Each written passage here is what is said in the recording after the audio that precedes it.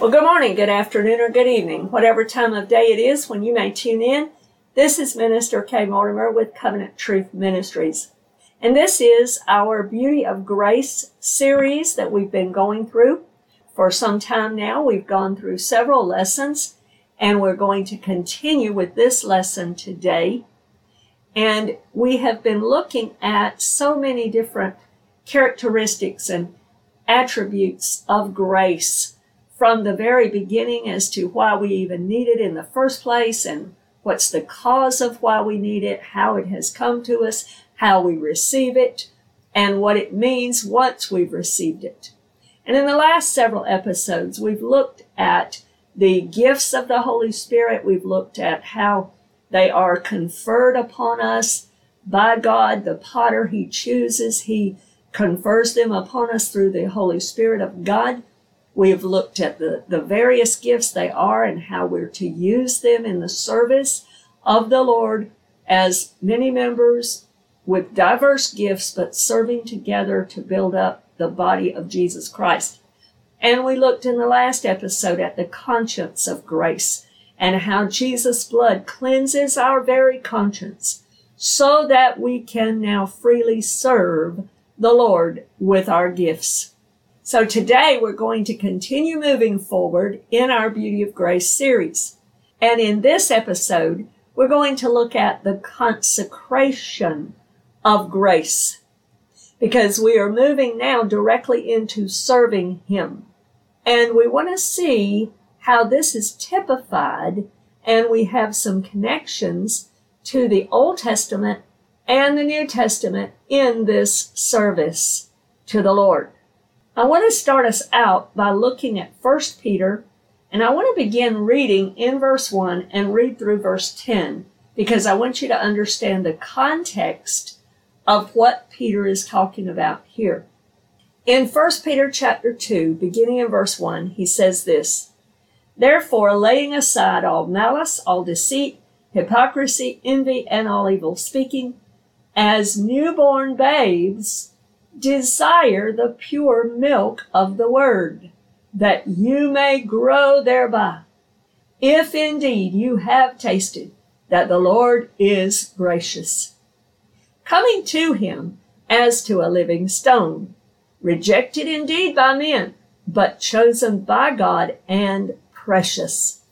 You also, as living stones, are being built up a spiritual house, a holy priesthood, to offer up spiritual sacrifices acceptable to God through Jesus Christ." I want to stop there for just a moment. In the context of this, Peter's already established that he's talking to Christians, but not just seasoned Christians or mature Christians or those who've walked with the Lord for a while. He actually is saying these same things to baby Christians, to those who've just recently come to know Jesus Christ. And so he's going forward and he says, we're all in this spiritual house together. You also, as living stones, even though you're a baby Christian, you're still a part of this household. You are being built up into a spiritual house, a holy priesthood, to offer up spiritual sacrifices acceptable to God through Jesus Christ. Continuing in the reading, "Therefore it is also contained in the scripture, Behold, I lay in Zion a chief cornerstone, elect, precious, and he who believes on him will by no means be put to shame. Therefore to you who believe, he is precious. But to those who are disobedient, the stone which the builders rejected has become the chief cornerstone, and a stone of stumbling and a rock of offense. They stumble, being disobedient to the word to which they also were appointed. But you are a chosen generation, a royal priesthood, a holy nation, His own special people, that you may proclaim the praises of Him who called you out of darkness into His marvelous light, who once were not a people, but are now the people of God, who had not obtained mercy, but now have obtained mercy. So as we look at this topic, the consecration of grace, we're going to be talking today about priesthood and service as a priest. And we're going to see connections between the priesthood described in the Old Testament and what Peter calls here a holy priesthood. I don't know if you realize this or not, but as a born-again child of the living God, a servant of the Lord, you are a part of a priesthood unto God. We are under Jesus, who is our great high priest, according to Hebrews chapter 4, verse 14. He is our great high priest, appointed and established by God as priest forever after the order of Melchizedek, fulfilling Psalm 110, verse 4.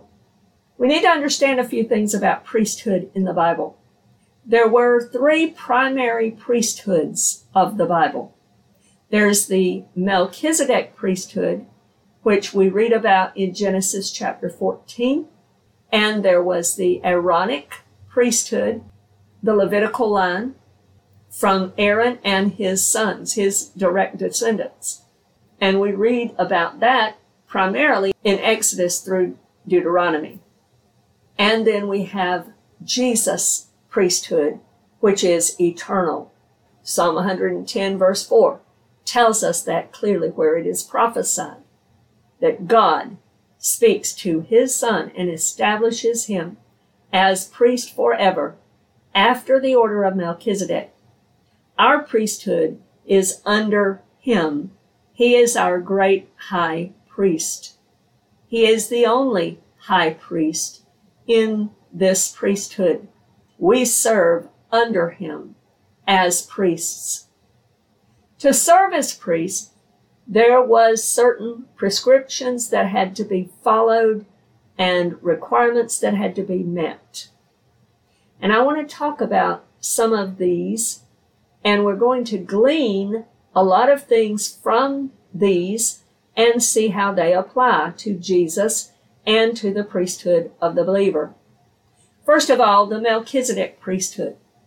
Now this one is spoken of in Genesis chapter 14, verse 18 through 20, and we have much more information about it in the book of Hebrews, especially in Hebrews chapter 7. We do know the least about this one, and we're not sure exactly who this Melchizedek was. According to those two passages, when we couple them together, it is my personal belief, and many others, that it is the pre-incarnate appearance of Jesus himself. He is the priest forever after the order of Melchizedek. And we believe that he is Melchizedek who came to Abraham in Genesis chapter 14. And I cover about the priesthoods much more in detail in other episodes that I have done. One particular one that comes to mind is in the Holy Week specials or Passover Passion specials that I've done. I've covered priest. And in there I go into some of these details. I believe I've done it in some other messages as well. Then there was Aaron and the Levitical priesthood. Now in this priesthood we're given the most details so far in the scriptures. And there were specific prescriptions and requirements that had to be followed to the T for everyone under the Torah, under the law. Then the last priesthood is Jesus' priesthood. We have some details about this that are seen in the Gospels, and in the coming day when his priesthood comes into full fruition, it is eternal and will carry us into all of the future. It will never end. In the past, as I mentioned, he may be the Melchizedek that came and visited Abraham. We see him also in the Gospels as high priest after the order of Melchizedek, being established even then, early in his ministry at his baptism. We'll talk about that in a moment. We see him offering up to God a high priestly prayer in John chapter 17. And then we see him as high priest offering the sacrifice, the once for all sacrifice of himself through his death on the cross. He has a current ministry in heaven right now, and that is intercession 24/7, every day, all through the night, interceding on our behalf. That is told to us in Hebrews chapter 7, verse 25, and in Romans chapter 8, verse 34. He is also trimming the churches, the lampstands, which represent the churches, according to Revelation chapter 1. We see that. We see him there in the high priestly garment trimming the lampstands. In the future, he will be established and renowned in the full fruition of his eternal priesthood. The church of the Lord Jesus Christ serves in his priesthood as priests unto him. In the Old Testament, there were many priests, but there was only one who could serve as high priest at a time, beginning with Aaron and directly descended from Aaron, those that were truly his sons. Now I want us to see Jesus operating in agreement with all of God's commands in his priesthood as well. And the best example we can look at is the Old Testament pattern under Aaron, and I want us to note the similarities here. The Old Testament pattern of the Aaronic priesthood had certain mandates and prescriptions, certain requirements for serving, and for the consecration required before they could serve. So let's talk about a few basics of that. You can get into much more detail by a deep study of this, but I want to highlight the basics right now. In the Old Testament, the sons of Aaron had to be 30 years old before they could begin to serve. In the Gospels, we find out that Jesus, at 30 years old, goes to John by the river Jordan and gets baptized in the Jordan River by John. I want to look at that a little bit more in detail in a moment. The priests, the sons of Aaron, had daily services. In all of the temple worship, there were certain things that each one of them were to do as they served the Lord. And in the days of the Old Testament priesthood, under Aaron, the high priest alone had certain other responsibilities, especially in regard to the Day of Atonement, which he had to fulfill, he had to do. But before serving, Aaron and his sons had to be consecrated. Consecration was required before they began to serve. Exodus chapter 29 gives the details about that. I just want to make a few points from that chapter for you to consider and encourage you to read that chapter on your own. In verse 1, it tells us that the purpose of this consecration was to hallow them for ministry as priests. It was to set them apart. It was a washing or a pronouncing of them clean, to separate them, to dedicate them for ministry. In verse 2, it required certain types of food and preparation of that. There were unleavened cakes that were used, speaking of it coming from God, the one and only who is without sin. It speaks of them having oil. The oil reminds us of the Holy Spirit. It speaks of it being anointed, reminding us of Acts chapter 2 when the church was set apart and anointed by the Holy Spirit. It speaks of the wheat flour also, which is interesting. Takes us right back to Acts chapter 2, which was the celebration of Shavuot or Pentecost, which in the Jewish calendar and observance is the wheat harvest. The church is wheat. The church is the wheat that is serving the Lord. Jesus even spoke of it that way when he mentioned to Peter about Peter being sifted as wheat, Satan was asking. And so we see wheat associated with the people of God in the church. We see in the Old Testament consecration, they had to be washed with water. They had to undergo a mikvah, which was, in our terms, a baptism, an immersion. They had to be clothed with certain garments of the priesthood. There was a change of clothes. They had to be anointed with oil. The Holy Spirit was poured upon the church. And Acts chapter 2. In verse 9, it speaks of how Aaron and his sons would serve as a perpetual priesthood. It also speaks in this chapter about offerings that were included as a part of their consecration. A sin offering and a burnt offering were required. The sin offering, he completely fulfilled on his death on the cross. And the burnt offering, he offered himself as the burnt offering.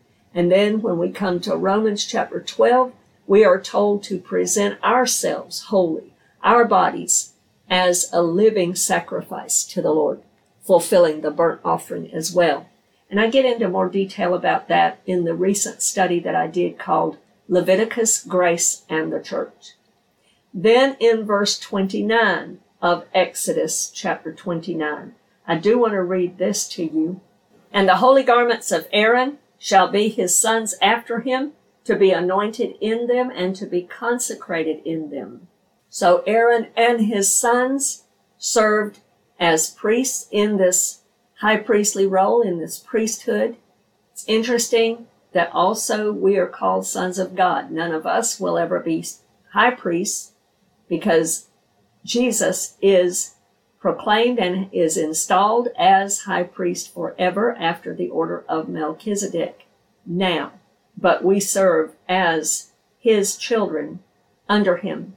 In Hebrews chapter 2, verse 9 and 10, it says this, But we see Jesus, who was made a little lower than the angels for the suffering of death, crowned with glory and honor, that he, by the grace of God, might taste death for everyone. For it was fitting for him, for whom are all things and by whom are all things, in bringing many sons to glory, to make the captain of their salvation perfect through sufferings. So Jesus has brought many sons to glory, so to speak. John chapter 1 verse 12 speaks of how any who will receive him, to them he gives the power or the right, the authority to become children of God. It's interesting also in Exodus chapter 29, in verse 33, that part of this whole consecration offering was that they had to eat of the sacrifice. It was to consecrate them and to sanctify them. It's interesting when you come to John chapter 6, verse 50 through 58, Jesus speaks there about him being the sacrifice and that we must eat of him and drink of him. And that really messed up the Jews that he was talking to. They could not understand that because it sounded like he was talking about what we might call cannibalism, but it wasn't that at all.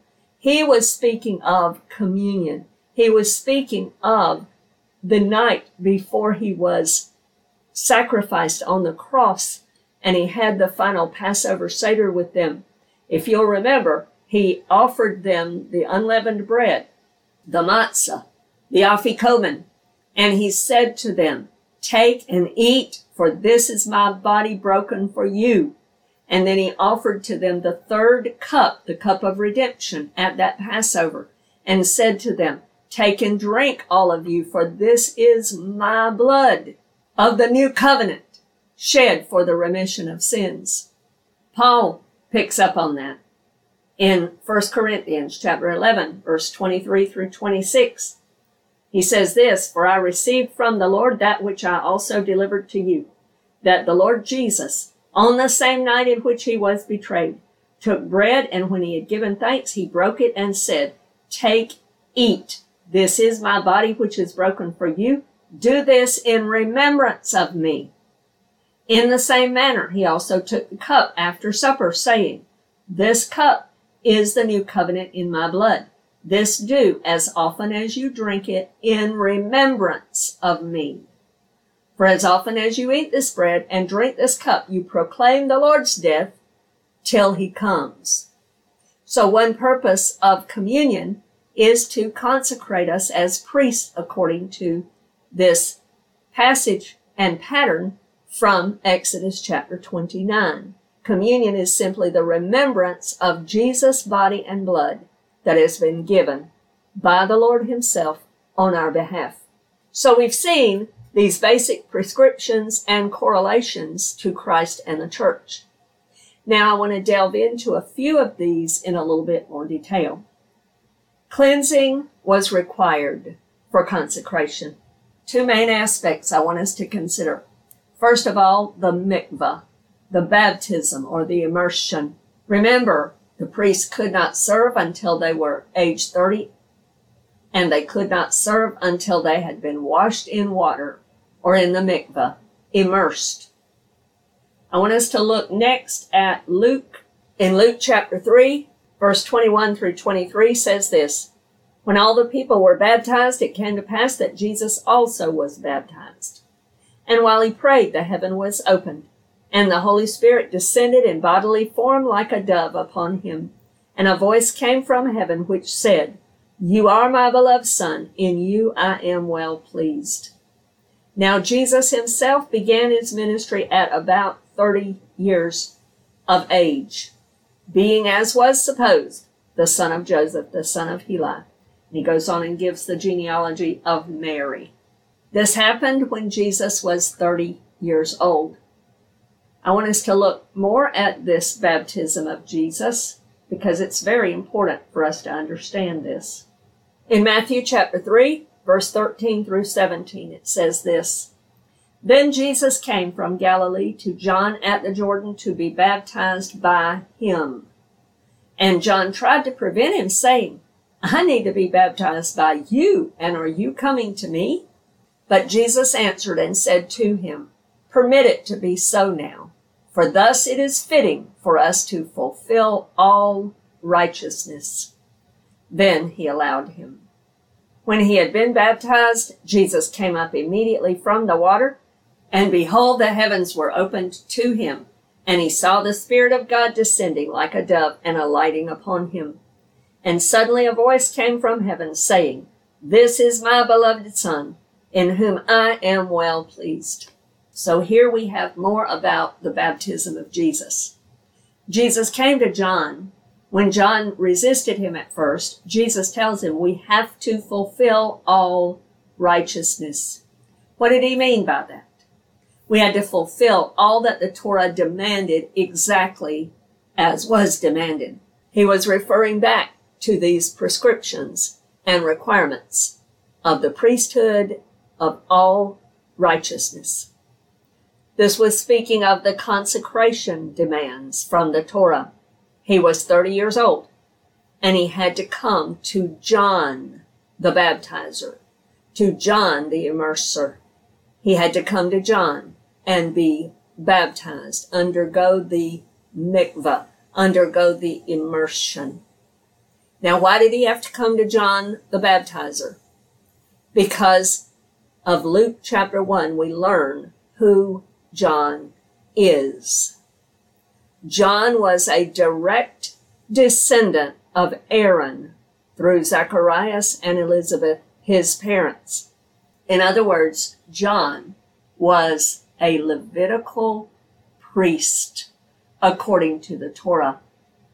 John was not serving in the temple during that time because by this time the Romans had corrupted the office of the priest and had established their own priest, Caiaphas.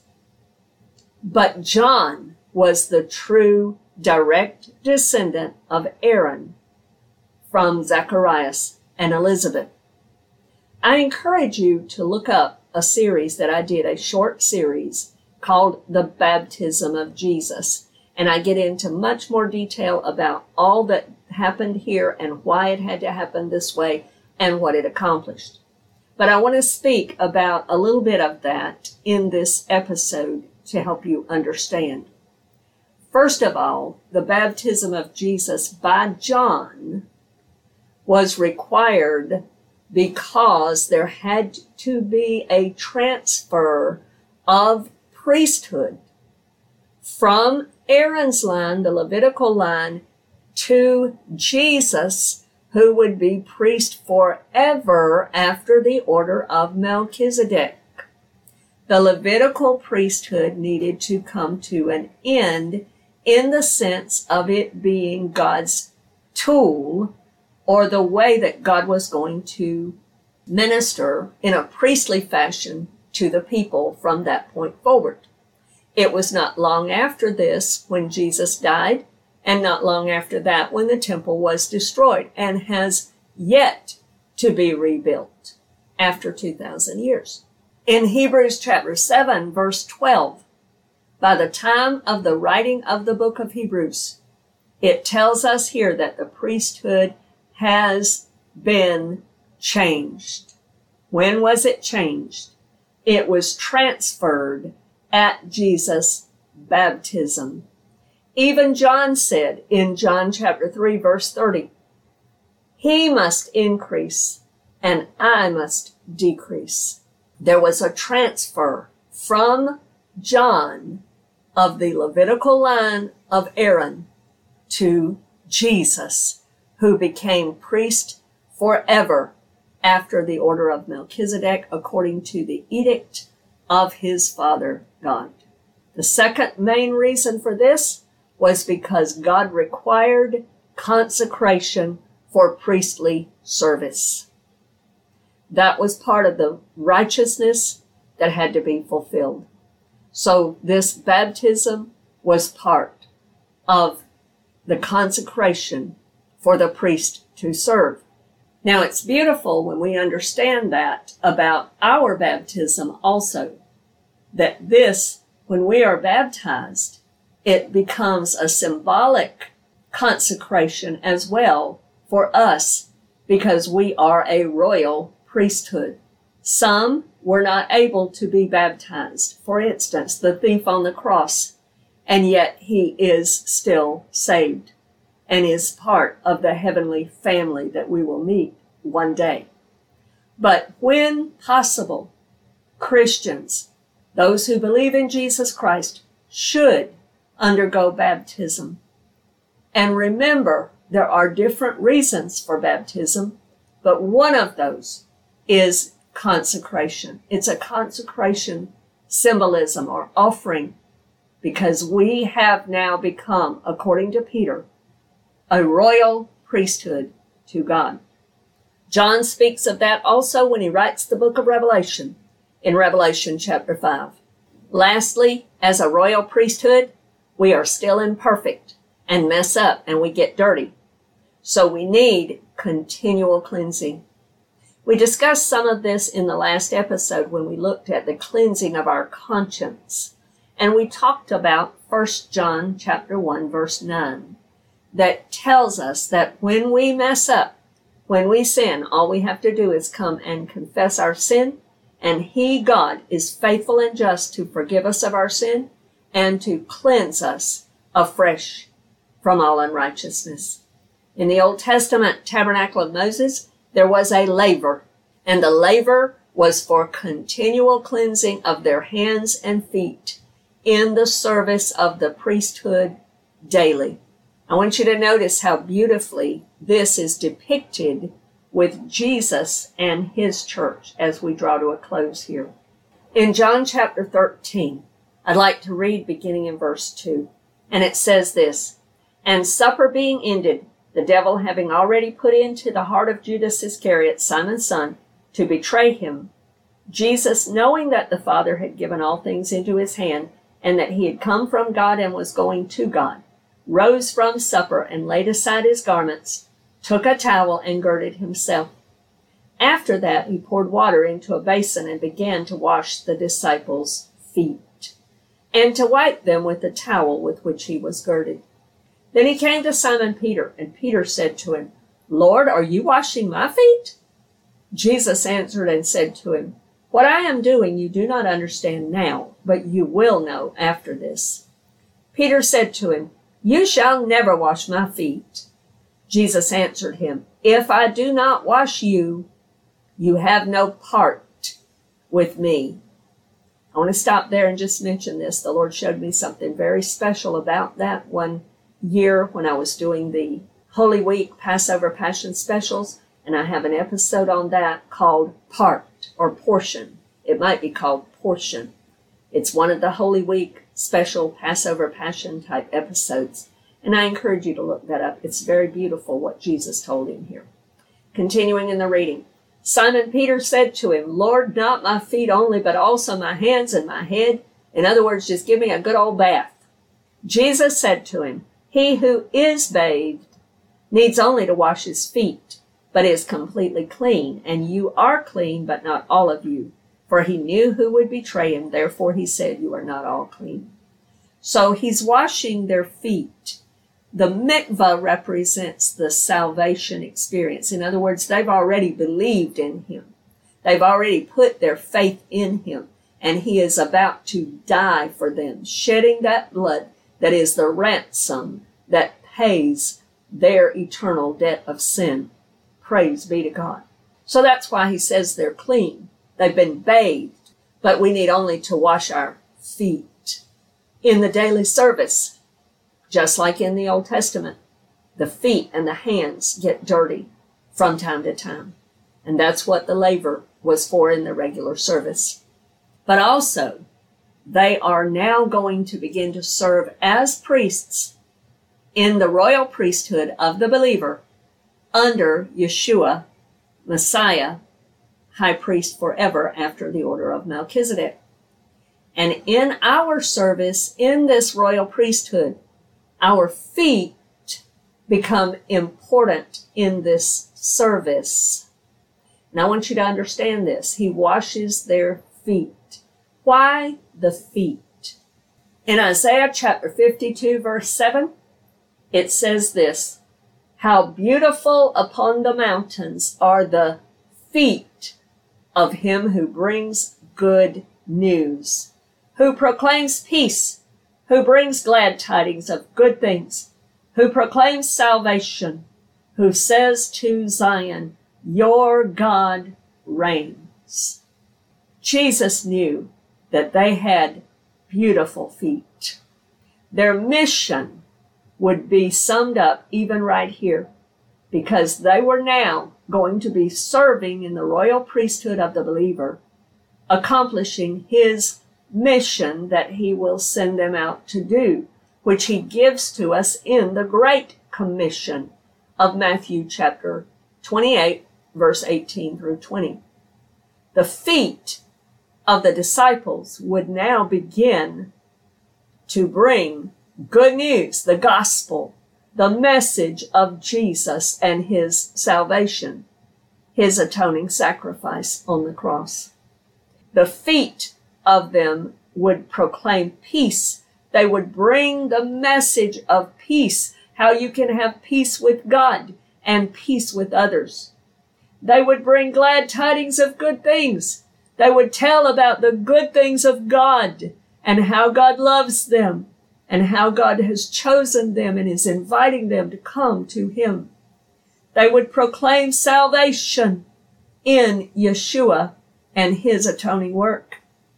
And they will say to Zion, your God reigns. In other words, our God is on the throne.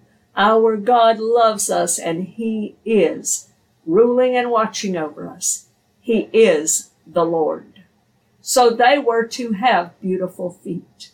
So Jesus consecrates them through the washing of their feet at this final Passover Seder, to consecrate them for service as royal priests under him as the great high priest.